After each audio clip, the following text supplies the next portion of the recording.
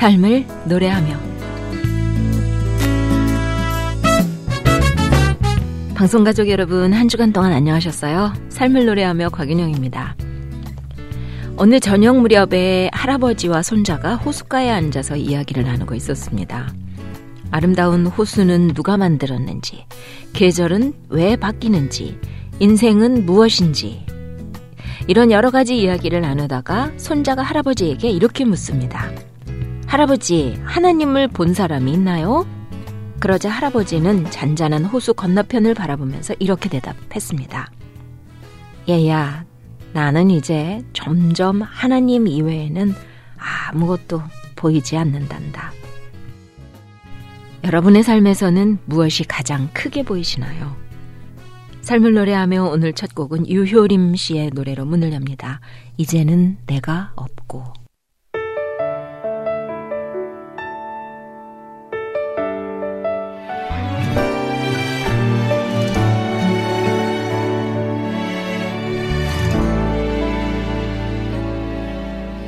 이제는 내가 없고 오직 예수님만 내 안에 살아계신 오직 예수님만 찬양하며 살리라 예배하며 살리라 내 안에 계시는 오직 예수님만 이제는 예수님만 내 안에 살아계신 오직 예수님만 찬양하며 살리라 예배하며 살리라 내 안에 계시는 오직 예수님만 주님은 나의 아바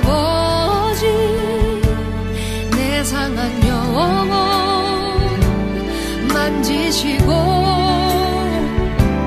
주님은 나의 하늘 아버지 나의 모든 것 주님께 맡기리 이제는 내가 없고 오직 예수님만 내 안에 살아계신 오직 예수님만 찬양하며 살리라 예배하며 살리라 내 안에 계시는 오직 예수님만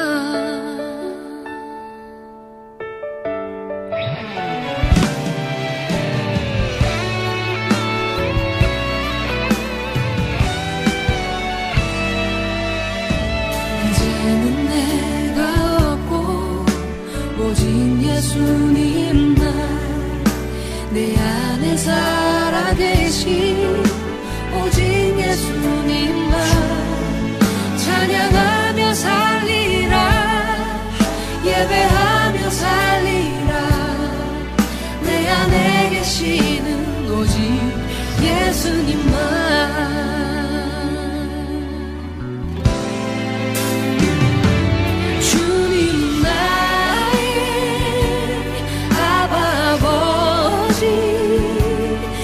상한 영혼 만지시고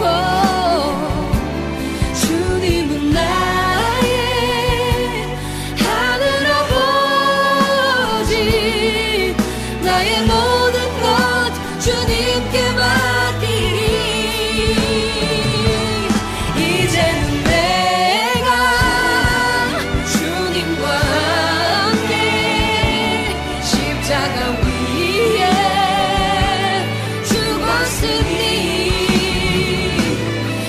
이제는 내가 상관하니요 내 안에 주님이 사신 것이라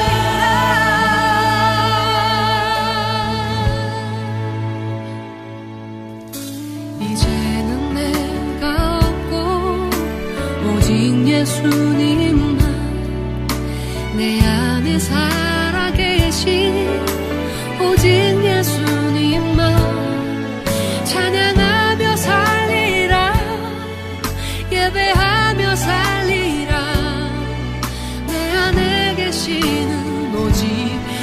예수님만 내 안에 계시는 오직 예수님만.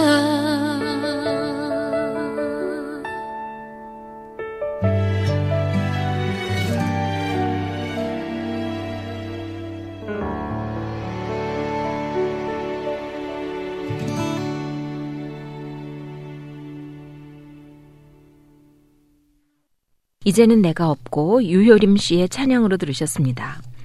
긴 세월을 살면서 여러 가지 고통과 씨름하며 자신의 한계에 직면해 본 사람은 하나님 앞에 무릎을 꿇을 수밖에는 없지요. 절망의 순간에 위대하신 하나님의 능력과 인도하심을 경험하게 되니까요. 소리엘이 노래합니다. 나의 하나님.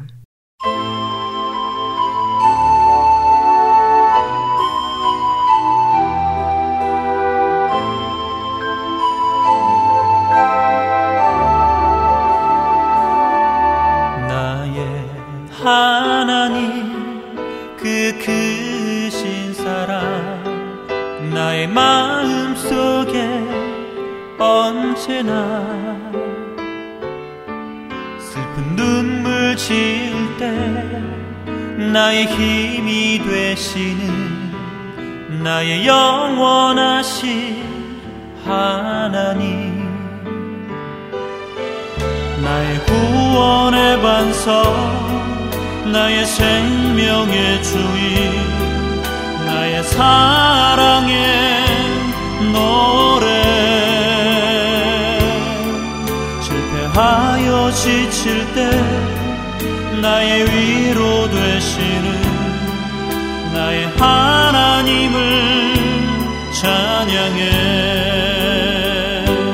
세월이 지나도 변치 않으리 내가 주를 사랑하는 마음 즐거운 날이나 때론 슬픈 날이나 모두 하나님을 사랑합시다. 세월이 지나도 이 바람 불어도 모두 하나님을 사랑합시다.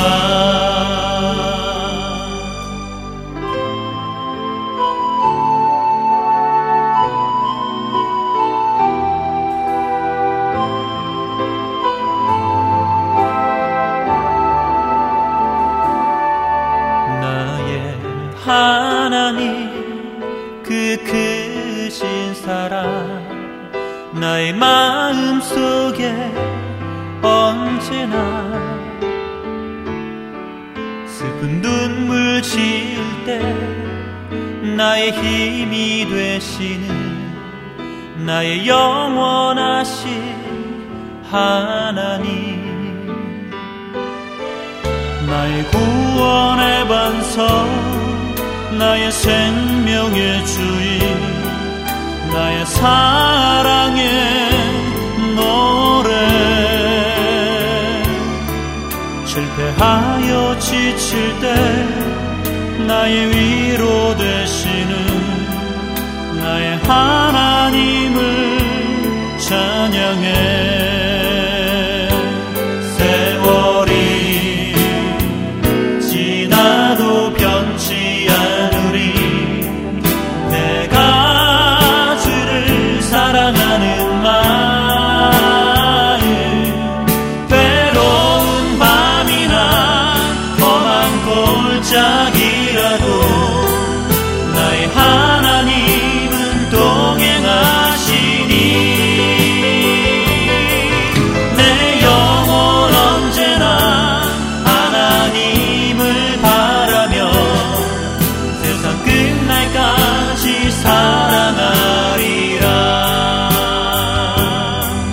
내 영혼 언제나 하나님을 바라며 세상 끝날까지 사랑하리라. 세상 끝날까지 사랑하리라.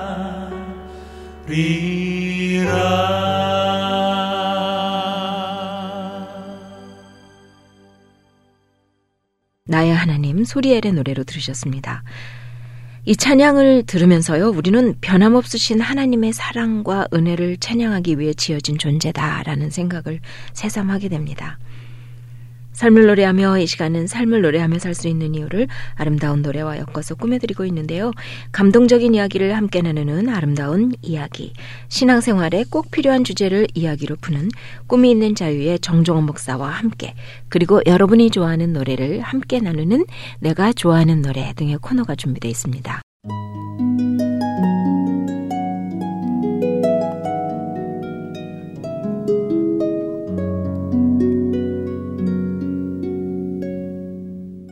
아름다운 이야기.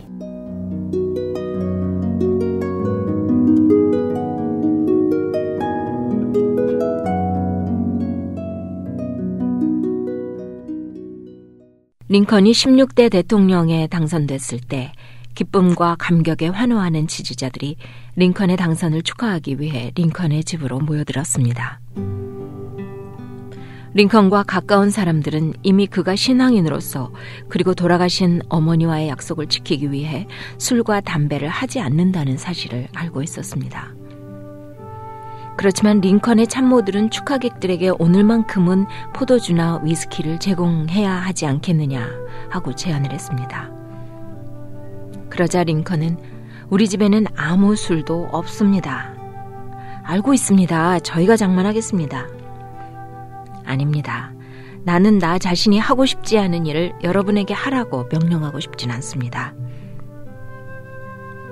그럼에도 불구하고 대통령 당선을 축하하는 술이 링컨의 집으로 배달되자 링컨은 정중하게 감사를 표시하고는 모두 되돌려보낸 후 청중들에게 이렇게 인사를 했습니다. 사랑하고 존경하는 여러분, 저는 오늘 포도주나 위스키로 여러분을 대접하지 못함을 죄송하게 생각합니다. 그러나 그것은 저의 신앙이며 어릴 적 어머니와의 약속을 지키기 위함입니다. 오늘은 제가 평소에 포도주 대신 애용하고 가족들에게 권장하는 건강 음료를 여러분에게 대접하려고 합니다. 이 음료수는 샘에서 방금 길어온 생수인데 시원하고 건강에도 참 좋습니다. 자, 함께 마십시다. 링컨은 냉수잔을 들고 마시며 그들에 대한 최고의 존경을 표시했습니다. 링컨을 축하하기 위해 모인 사람들은 비록 술과 고기로 대접을 받지는 못했지만 대통령의 진실한 신앙과 검소함, 끝까지 어머니와의 약속을 지키려는 모습에 큰 감동을 받았습니다.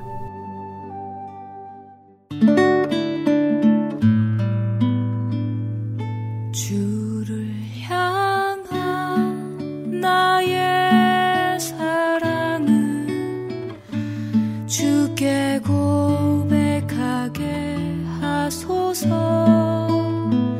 아름다운 주의 그늘 아래 살며 주를 보게 하소서. 주님의 말씀 선포될 때에 땅과 하늘 진동하리니 나의 사랑 고백하리라. 나의 구주 나의 친구.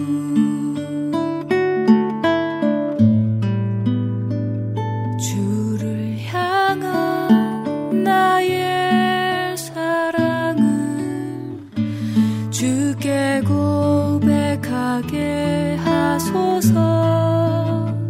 아름다운 주의 그늘 아래 살며 주를 보게 하소서. 주님의 말씀 선포될 때에 땅과 하늘 진동하리니 나의 사랑 고백하리라. 나의 구주 나의 친구.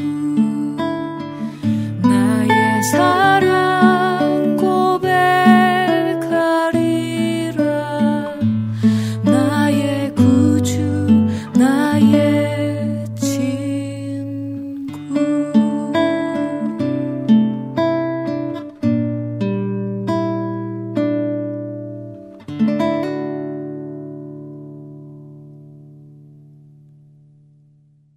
조수아 씨의 찬양으로 들으신 주를 향한 나의 사랑을 이었습니다.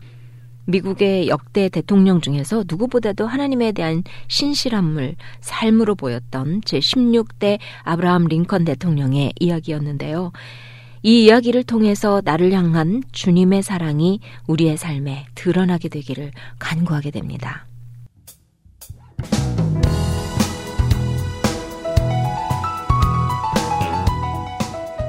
정정원 목사와 함께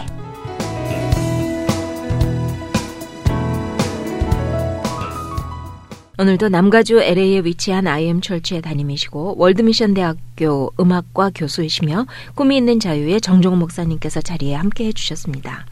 어서 오십시오. 네, 안녕하세요. 목사님, 오늘은 살이 좀 빠져 보이세요? 네, 저는 하루 차이로 사람들이 두 가지 평가를 하더라고요. 잠을 잘 자면요. 네. 너무 좋다고 얼굴이 좋아졌다. 잠을 하루만 못 자면 그 다음에 사람들이 살이 빠졌다 그러고 되게 안 돼 보인다 그래요. 무슨 일로 잠을 잘 못 주무셨어요? 제가 워싱턴 DC에 가까운 메릴랜드에 가서요.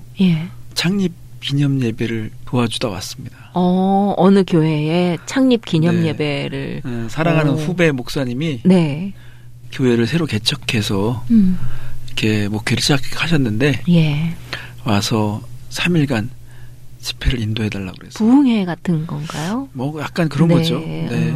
근데 목사님들은 본 교회에서 설교하실 때보다 어디 멀리 다른 교회를 가시거나 그러시면은 조금 더 신이 나실 것 같은 느낌이 들어요. 일단 신선하거든요. 그러니까요. 처음 대하는 분들이 있으시니까 아마 그렇겠죠. 그래서 가지고 계신 그 가장 엑기스 같은 그런 말들을 그 시간에 쏟아놓으시지 않을까 이런 생각이 드는데요. 그렇죠. 그런데 제가 이번에는 기도하면서 최근에 제가 주일날 저희 교회 했던 메시지를 정리해가지고 갔어요. 그랬더니 그 교회에 그 말씀이 정확하게 맞고 또 도움이 되는 것 같더라고요. 성령께서 역사하셨나 보다. 네. 그죠? 어떤 일이 있으셨어요? 항상 그런 것 같아요. 사람은 누구나 의지가 있고 소망이 있어야 살잖아요. 의지의 줄과 소망의 줄을 붙들고 살아가기 때문에 그 의지와 소망을 건드려주는 그런 메시지가 사람들에게 와닿는 것 같아요. 그렇기 때문에 메시지를 준비하는 사람이 그 하나님의 의지와 하나님의 소망을 정확하게 붙들면 그 메시지가 모든 사람에게 다 자기에게 들려지는 말씀으로 받게 되는 것 같아요. 제가 가서 첫날 메시지를 전했는데 공항에 나오신 분이 있어요. 공항에 나오신 장로님하고 집사님이 저를 마중 나와주셨는데 한 분 장로님한테 그러더래요. 혹시 목사님이 이번 강사님 목사님한테 교회 상황에 대해서 얘기를 하셨냐고 그러더래요. 그래서 그랬더니 그 같이 계셨던 장로님이 저 하루 종일 같이 있었거든요. 아니 목사님이 그런 얘기 할 시간도 없었고 그런 얘기 한 적도 없었다고. 근데 어떻게 이렇게 쪽지게처럼 그렇게 그 상황에 맞는 설교를 잘 아시는 것처럼 말씀하시냐고 그러더래요. 근데 그 전날 어려운 일이 있었었나 봐요. 근데 이제 제가 뭐 그런 거를 서로 전달받을 수 있는 상황도 아니었기 때문에 이분들이 더 어떤 신뢰를 갖게 된 것 같더라고요. 그래서 저도 좀 보람이 있었고 사명감을 갖게 됐습니다. 말씀이 이렇게 중요하구나 다시 한번 생각했죠. 그러면 오늘은 어떤 주제로 말씀을 하시겠어요? 오늘 일단 먼저 제목을 말씀드리면 내 백성을 보내라 라는 주제입니다. 내 백성을 보내라. 이거는 뭐 파송은 아닌 것 같은데요. 어떤 배경인가요? 출애굽기를 얘기하면요. 사람들은 금방 홍해에 대한 사건 또 뭐 10가지 재앙 이런 것들을 먼저 떠올리잖아요. 그렇죠. 사람들이 이제 이렇게 매력적인 이적이라든가 또 하나님의 간섭하심에 대한 것을 생각하다 보니까 하나님의 의도를 보지 못하게 되는 경우가 있어요. 그렇겠죠. 출애굽 그럼 일단 모세의 손에 이끌려서 탈출하는 거, 기적을 경험하는 거 이런 것을 생각하게 되는데 출애굽기의 그 앞에 부분에 보면요, 이적을 보이거나 홍해를 가르기 전에 이 백성들이 이렇게 애굽에 있을 동안에 하나님께서 모세에게 바로에게 전하라는 명령을 주시는데 그 명령이 한 10번이나 나오는데요. 여기에 똑같은 내용의 명령을 계속 주시거든요. 가서 바로에게 전해라. 내 백성을 보내달라고. 내 백성을 보내달라고 말하는 거예요. 내 백성을 보내라 하시는 이유가 있을 거 아닙니까? 그렇죠. 이게 오늘 이제 그 이야기의 키가 될 것 같아요. 네. 우리가 하나님의 목적과 의도를 보지 못하면 속게 돼요. 그리고 또 어떤 진보가 일어나지 않거든요. 신앙생활에 진보가 일어나지 않아요. 네. 예를 들면 병 고치는 것이 우리 목적이다. 그러면 병은 또 나거든요. 네.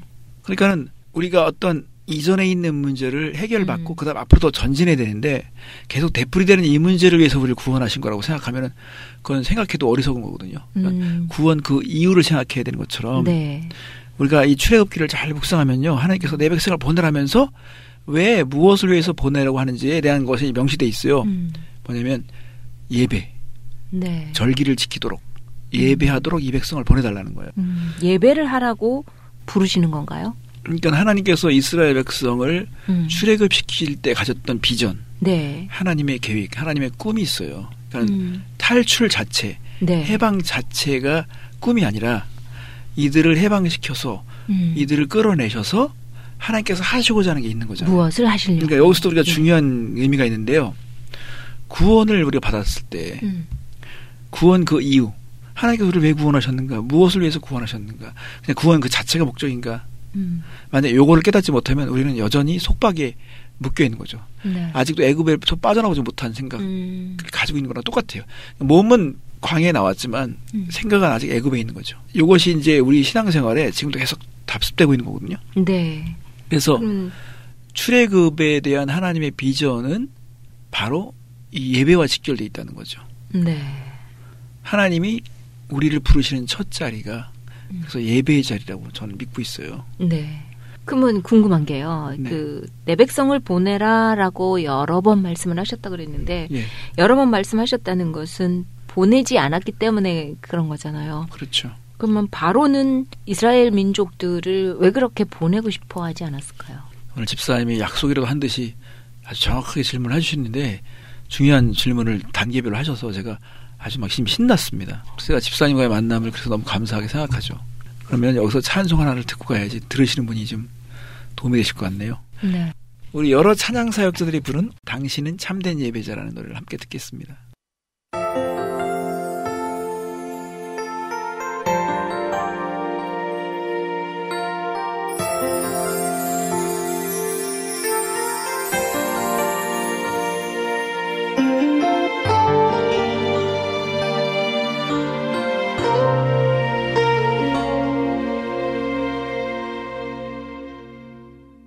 주의 말씀 앞에서 당신은 참된 예배자 그토록 찾으시던 하나님의 기쁨 주의 말씀 앞에서 당신은 참된 예배자 그토록 찾으시던 하나님의 기쁨 이 세상을 향한 거룩한 생명빛 되어 이 세상을 위한 구원의 소망 되어 영원한 하나님의 나라 함께 세워가리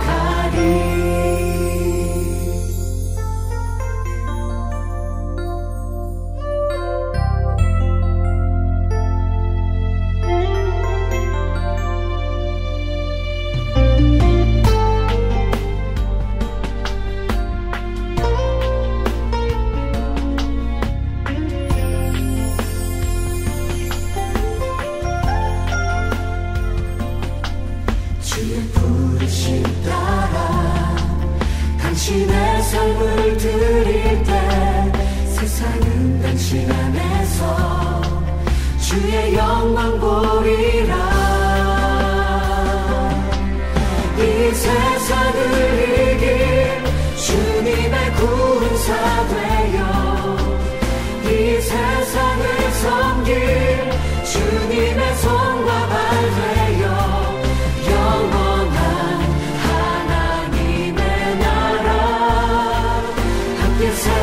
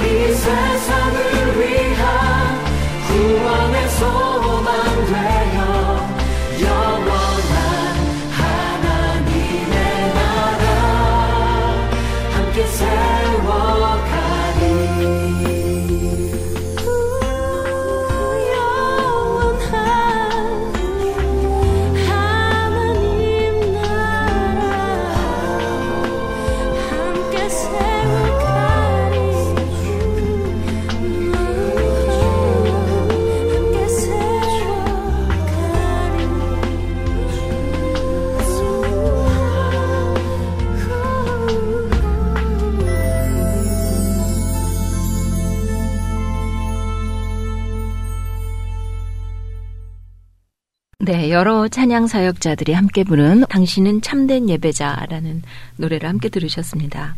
지금 여러분께서는 삶을 노래하며 정정호 목사와 함께 코너를 듣고 계십니다. 오늘은 내 백성을 보내라라는 주제로 말씀을 나누고 있는데요. 성경에서 여러 번 내 백성을 보내라라고 말씀을 하실 정도로 강력하게 내 백성을 보내는 그 이유가 있으신 만큼 또 바로는 끝까지 말을 안 들으니까 이렇게 여러 번 말씀을 하셨을 텐데 그렇게까지 안 보냈어야 되는 이유가 뭐였을까요? 오늘날 이 구원에 대한 하나님의 생각은 장소를 바꾸는 것이 아니라 네. 신분을 바꾸고 의식을 바꾸는 데 관심이 있는 거잖아요. 네. 그러니까는 바로는 하나님의 백성 안에서 신분이 바뀌거나 의식이 바뀌는 걸 절대 용납을 못해요. 노예 그 자체로 살기를 원해요. 구원 이전의 삶으로 계속 돌아오길 원하죠. 그러니까는 하나님의 어떤 새로운 계시가 주어졌을 때 이걸 깨닫게 되면 이스라엘 백성이 어떻게 변할지를 알고 얼마큼 혁명적인 삶을 살 것인지를 알기 때문에 바로 같은 존재는요. 끝까지 강팍한 마음을 가지고 놔주지 않는 거죠. 바로의 그런 실체를 알지 못하면 우리가 이제 하나님의 생각 또 예배에 대한 생각에 대해서 사람들은요. 세 종류의 반응을 하게 되더라고요. 세 종류의 반응이요? 네. 이 세 종류의 반응이 네. 그렇게 긍정적인 반응이 아니에요. 이 세 종류의 반응이 다 바로에게 도움을 주는 반응이죠. 그러니까 떠나고 싶어 하지 않는 반응들. 떠났다 해도 의식은 바뀌어지지 않는 반응. 어떤 것들인가요? 네, 첫 번째는 네. 자 출애굽했을 때 하나님이 궁극적으로 가지고 있는 생각은 예배하는 제사장 나라를 삼으시는 거예요.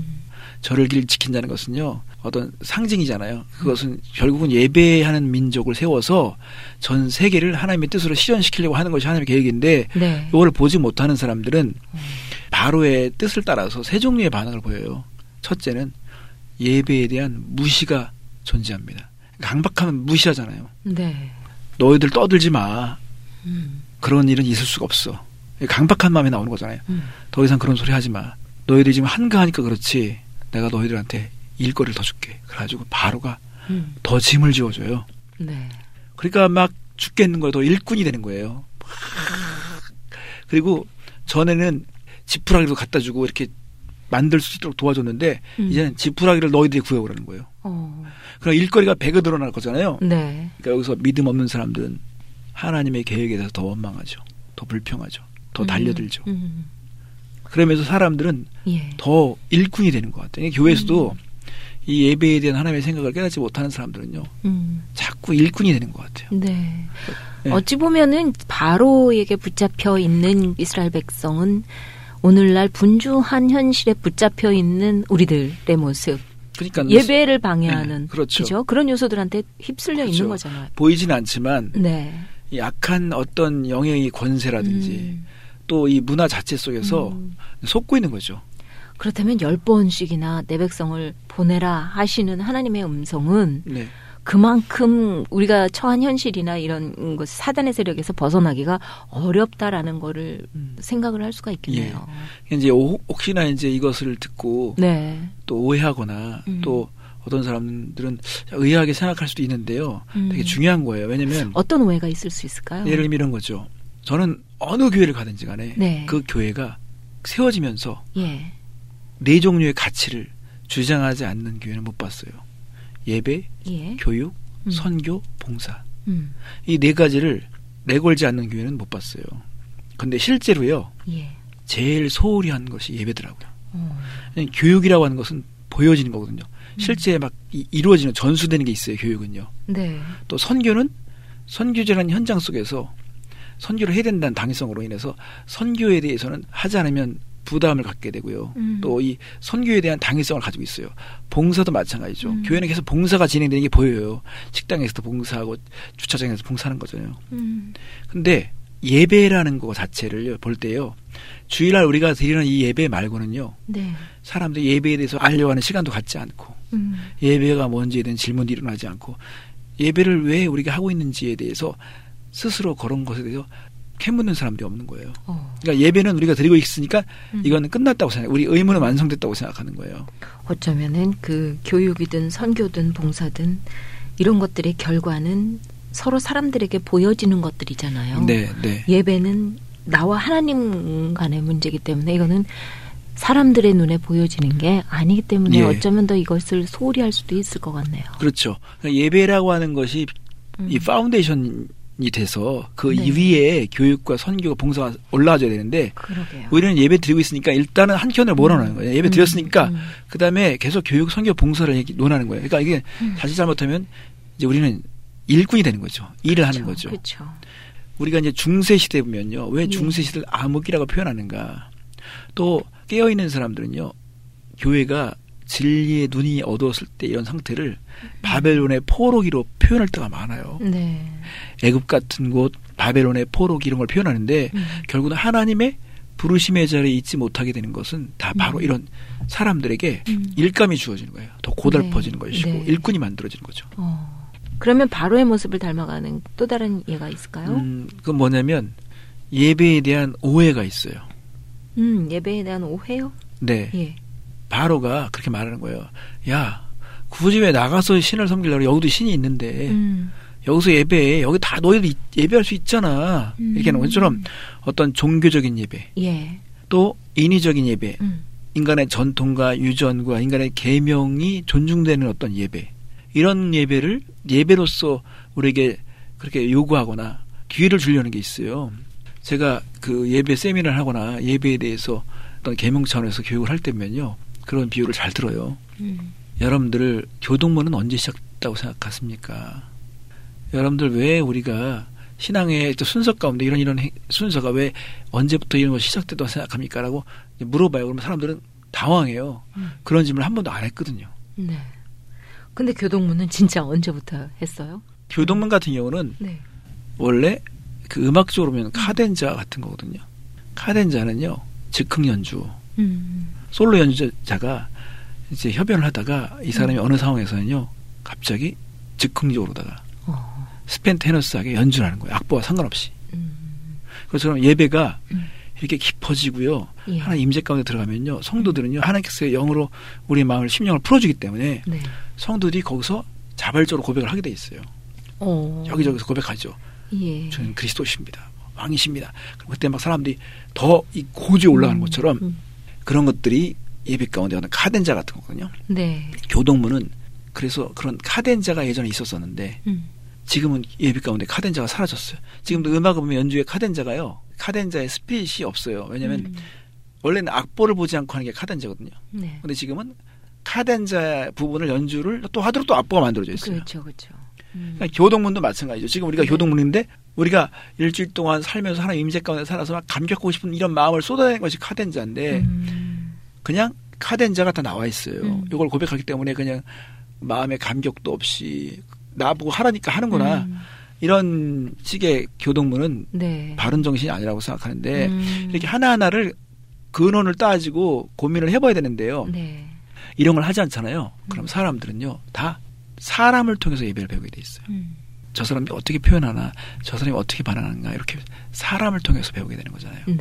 처음 신앙생활하는 사람들은 주변 사람들이 어떻게 하는지 이걸 보면서 관찰하기 때문에 만약에 우리를 이끄는 사람이 잘못된 이해 예배에 대해서 잘못된 생각을 가지면 그걸 따라가게 되는 것처럼 우리는 예배에 대해서 오해하는 것들이 많이 있어요. 그래서 예수님께서 요한복음 4장 22절이면 너희는 알지 못하는 것을 예배하고 우리는 아는 것을 예배하느니라고 했거든요. 예수님 그렇게 말씀하신 것은 누군가는 알지 못하는 것을 예배하고 있다는 거죠. 그러니까 알지 못하는 걸 예배하는 사람도 있고 아는 것을 예배하는 사람이 있다는 거잖아요. 엄밀히 말하면 하나님의 나라에서는요. 차선은 최선의 적이 될 수 있습니다. 차선이 어떻게 보면 최선의 적인 거죠. 그러니까 인간의 계명, 뭐 전통 이런 것들이 뭐 비슷해가지고 그게 막 옳은 것 같은데 그거 자체가 하나님께 나아가는데 방해가 될 수 있는 거잖아요. 그렇죠. 그러니까 우리가 이런 오해에서 벗어나려면 질문을 해야 되는데 우리가 깨어있지 않으면 은연중에 바로가 말한 것에 대해서 그냥 같이 흘러가는 거예요. 그래 맞아. 마치 우리가 정성이 되면 하나님께 받으신다고 생각하기 때문에 아무런 대상도 정하지 않고 그냥 정성 그 자체로 다 평가된다고 생각하는 거 있을 수 있잖아요. 그러니까 모든 종교는요 다 정성 개념이 있거든요. 그러니까 진리가 중요한 거잖아요. 또 바로를 닮아가는 모습은 어떤 게 있을까요? 첫 번째는 예배에 대한 무시, 그리고 두 번째는 예배에 대한 오해가 있잖아요. 세 번째는요 예배에 대한 타협. 타협이요? 예. 타협을 유도합니다. 나중에 하도 이제 거듭 하나님의 말씀이 전달되니까요. 바로가 어떻게 말하냐면요. 그래, 너희들 가게 해줄게. 그렇지만 가축은 여기다 두고 가라. 자녀들은 여기다 두고 가라는 거예요. 네. 그럼 보세요. 몸을 떠났는데 여기 자녀들이 있고 자신들의 소유물들이 있으면 이 사람들은 돌아갈 것을 생각하면서 가죠. 그렇죠. 그렇죠. 떠난다는 게 사실은 의미가 없는 그렇죠. 건데요. 원래는 출애굽은요. 과거와의 어떤 결별을 선언하고 떠나야 되는 게 진정한 출애굽인데 바로는 떠나는 것을 절대 원치 않기 때문에 계속 생각하는 끝 같아. 자녀들 여기다 두고 보내자. 저들이 제일 관심을 든 물질, 소유물 여기다 두고 가게 하자. 그러니까 그런 어떤 반만은 허락한 것 같아. 그렇지만 가면서도 계속 자식 생각할 거 아니에요. 그렇죠. 근데 우리가 예배를 드리면서 왜 예배의 모양은 있는데 헌신이 없을까? 왜 예배가 이렇게 의무감으로 존재할까? 그거는 사람들이요. 실제로 타협하기 때문에 그렇습니다. 그리고 실제로 그러네요. 예배 현장 가운데서도 자식 걱정하고 돈 걱정하고 온전히 예배를 드리는 경우가 참 힘들지 않겠어요? 저희 교회에 이제 그 젊은 부부들이 있다 보니까 애들이 많잖아요. 네.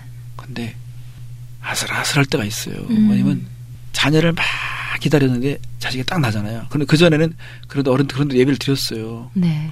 애가 딱 생기고 나니까 모든 사고가 애 중심으로 바뀌게 되잖아요. 네. 그러니까 애에게 막 여기 붙들려가지고 그냥 이러지도 저러지 못하면서 예배를 드리지도 못하고 이런 모습을 보면서 한편으로 걱정될 수도 있어요. 네. 애가 우상이 되거나. 그러니까 이런 걸 통해서 결국은 바로는 아는 거예요. 이 부모 세대는 자식이 깜짝 못하다는 거. 그리고 물질이 있는 곳에 마음이 있다는 거. 네. 그래서 결국은 헌신이 하지 못하게 만든 것은 타협을 일으키는 거잖아요. 어떻게든지 간에 예배자만 되지 않으면 뭐든지 간에 허락해 줄 수 있는 거예요. 그래서 이제 타협점을 찾는 거죠. 네. 그러면 이런 현재 바로의 모습을 점점 닮아가고 있는데 여기서 극복을 해나가려면은 어떻게 하면 좋을까요? 네. 그것은 이제 한번 음악을 하나 더 듣고 갈까요? 네. 그러시죠. 무슨 음악 들을까요? 시와 그림의 엘샤다이 전능의 하나님을 함께 듣겠습니다.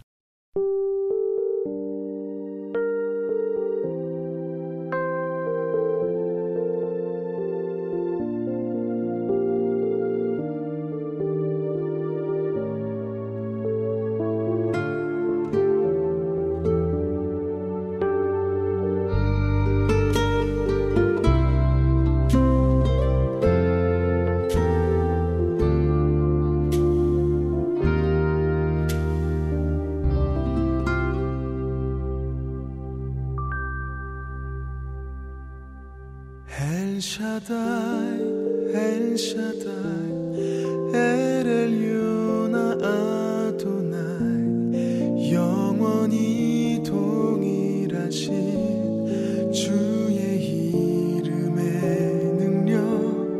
El Shaddai, El Shaddai, El Kamkana Adonai, 찬양하며 높이리.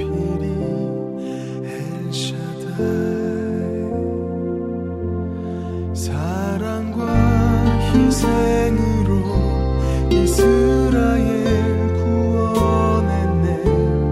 그 손의 능력으로 바다를 가르시고 버림받은 자들을 돌보시는 주 하나님.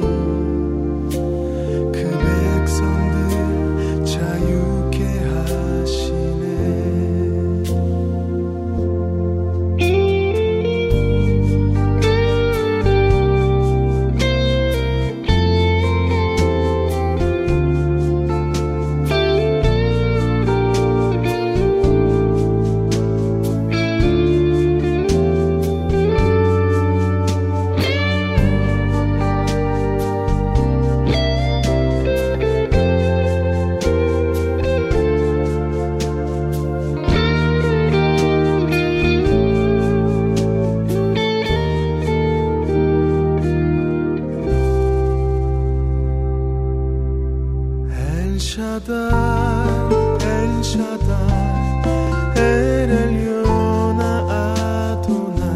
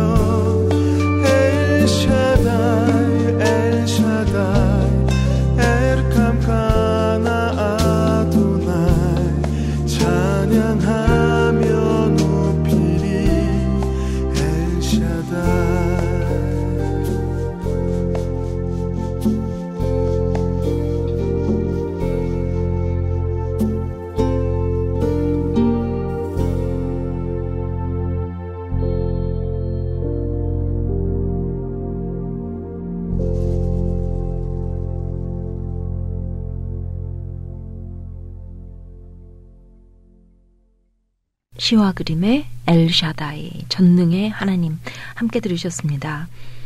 지금 여러분께서는 삶을 노래하며 정정원 목사와 함께 코너를 듣고 계십니다. 오늘은 내 백성을 보내라 라는 주제로 말씀을 나누고 있는데요. 오늘날 우리의 모습이 바로가 정말 진실한 예배를 막으려고 애를 쓰던 그런 가운데 우리는 빠져있구나라는 생각을 하게 되는데요. 이것을 벗어나려면, 극복하려면 과연 어떻게 하면 좋을까요? 예, 우선은 우리 사고방식이 네. 하나님의 궁극적인 생각, 하나님의 의도, 하나님의 목적에 초점을 맞추는 생각을 할 수 있도록 계속 우리가 습관이 돼야 될 것 같아요. 연습을 해야 되는 예, 거구나. 그러니까 네. 구원이 뭐냐, 그러면 구원 그 이유가 뭐냐, 하나님의 생각이 뭐냐. 네. 이제 종교개혁이 일어나는 것은 네. 우리 한 사람 한 사람이 어떻게 구원을 받게 되는지, 우리가 어떤 신분도 부름을 받았는지에 대해서 정확하게 얘기해 준 것이고, 또 하나님의 진리의 말씀을 우리 손에 들려준 거잖아요. 그렇죠. 이게 종교개혁 시대의 공헌이잖아요. 네. 그렇다면 이것을 이어간다고 하는 것은 되게 중요해요. 왜냐하면 자, 종교개혁자들은 만인 일꾼을 주장하지 않았어요. 만인 제사장을 말했어요. 그럼 제사장의 전문직은 예배거든요. 네. 우리는 예배 운명, 예배와 직결된 것으로 부름받은 거예요. 사실은요. 네.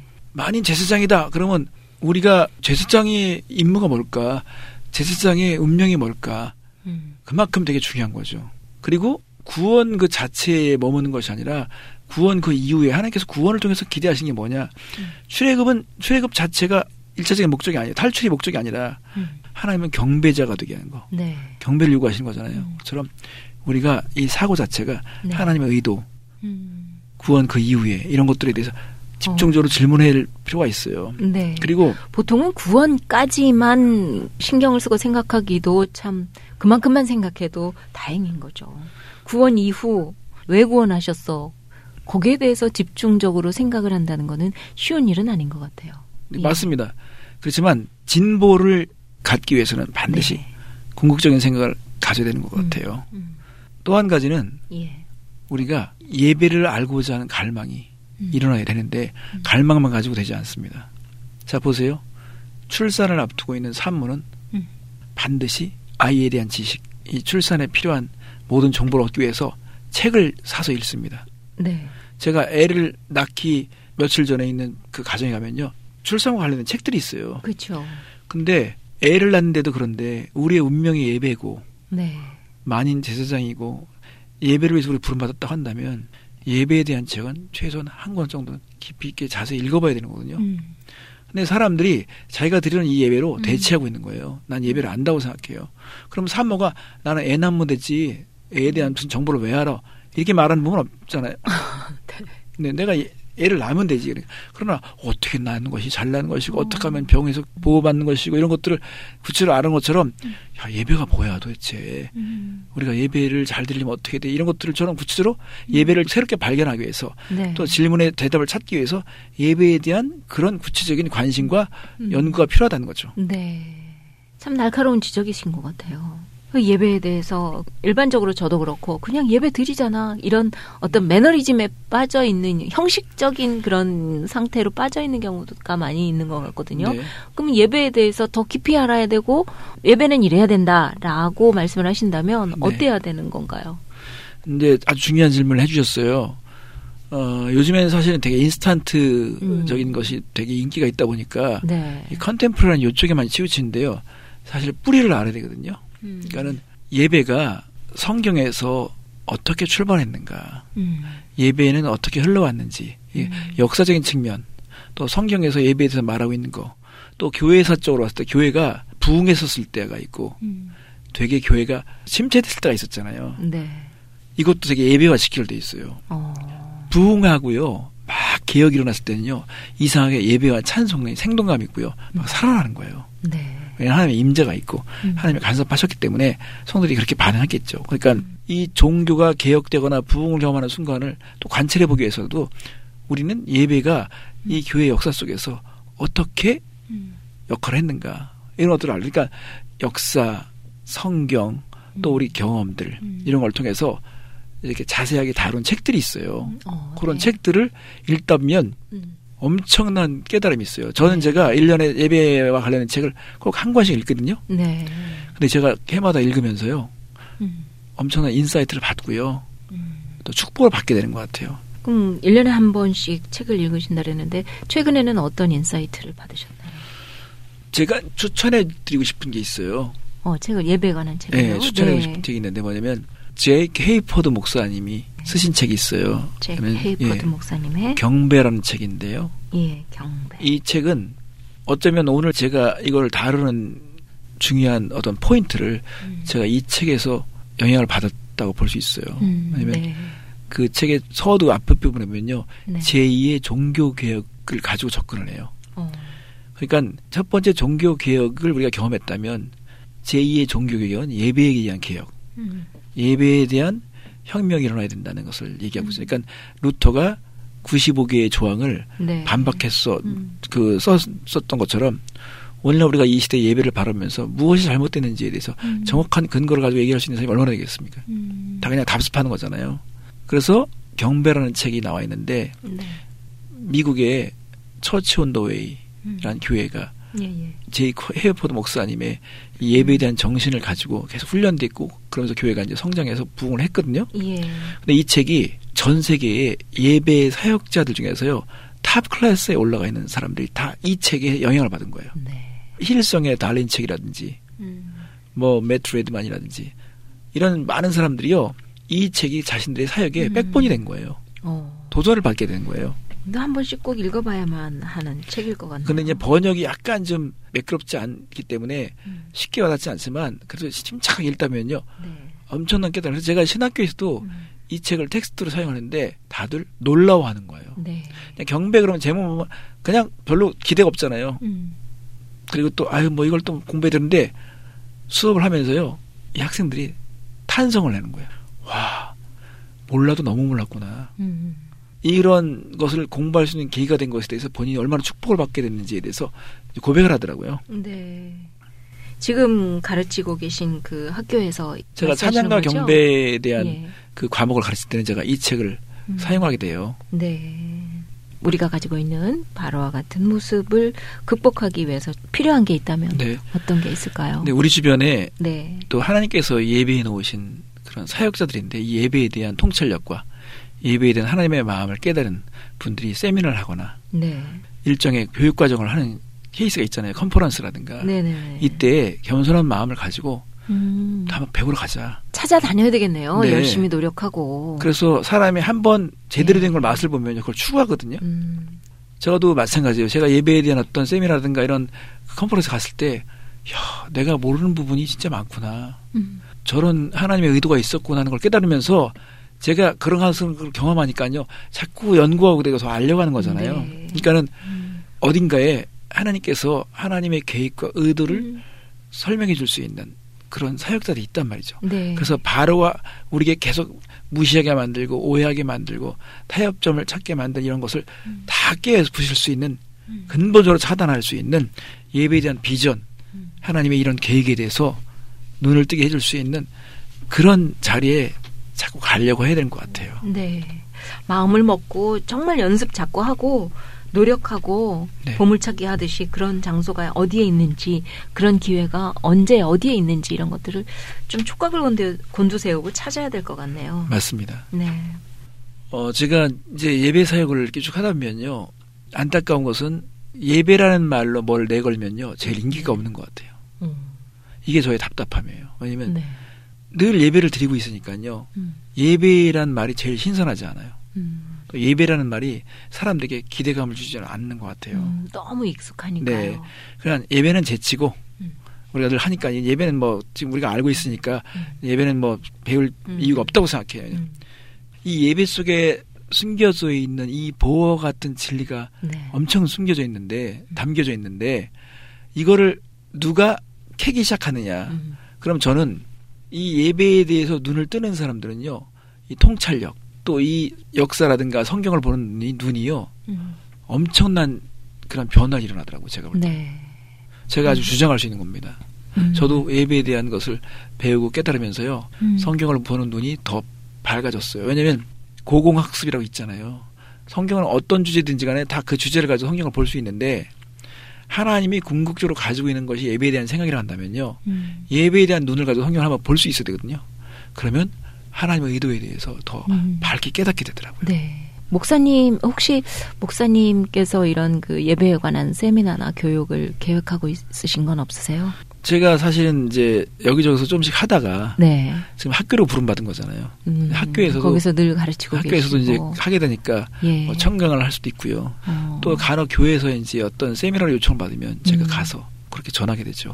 혹시 그러면 나도 미처 생각을 못했는데 정말 한번 기회를 찾아서 들어보고 싶다, 알아보고 싶다. 그럼 목사님한테 연락을 하려면 어디로 하면 돼요? 월드미션 대학으로 문의할 수도 있고요. 아니면 네. 교회 웹사이트에 쪽지를 남겨주시면 제가 도움을 드리도록 하겠습니다. 교회 웹사이트 주소는요? iamch.net입니다. iamch.net. iamch, church, 그죠? 네, iamch.org 있습니다. .org 네. 또는 net. 네. 네, 그리로 들어가셔서 쪽지를 남겨주시면 된다고요? 네. 예.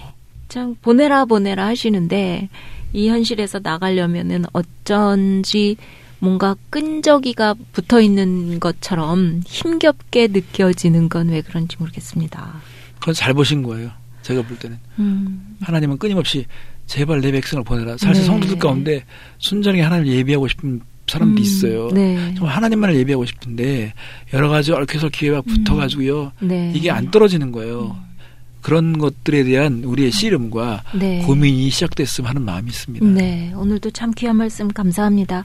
찬양 들으시면서 인사 여쭙겠습니다. 무슨 찬양을 들을까요? 네, 찬송가 만입이 내게 있으면 CBS 합창단의 음성으로 듣겠습니다. CBS 합창단의 만입이 내게 있으면 함께 들으시면서 인사드립니다. 오늘도 말씀 감사했습니다. 감사합니다. 안녕히 가십시오.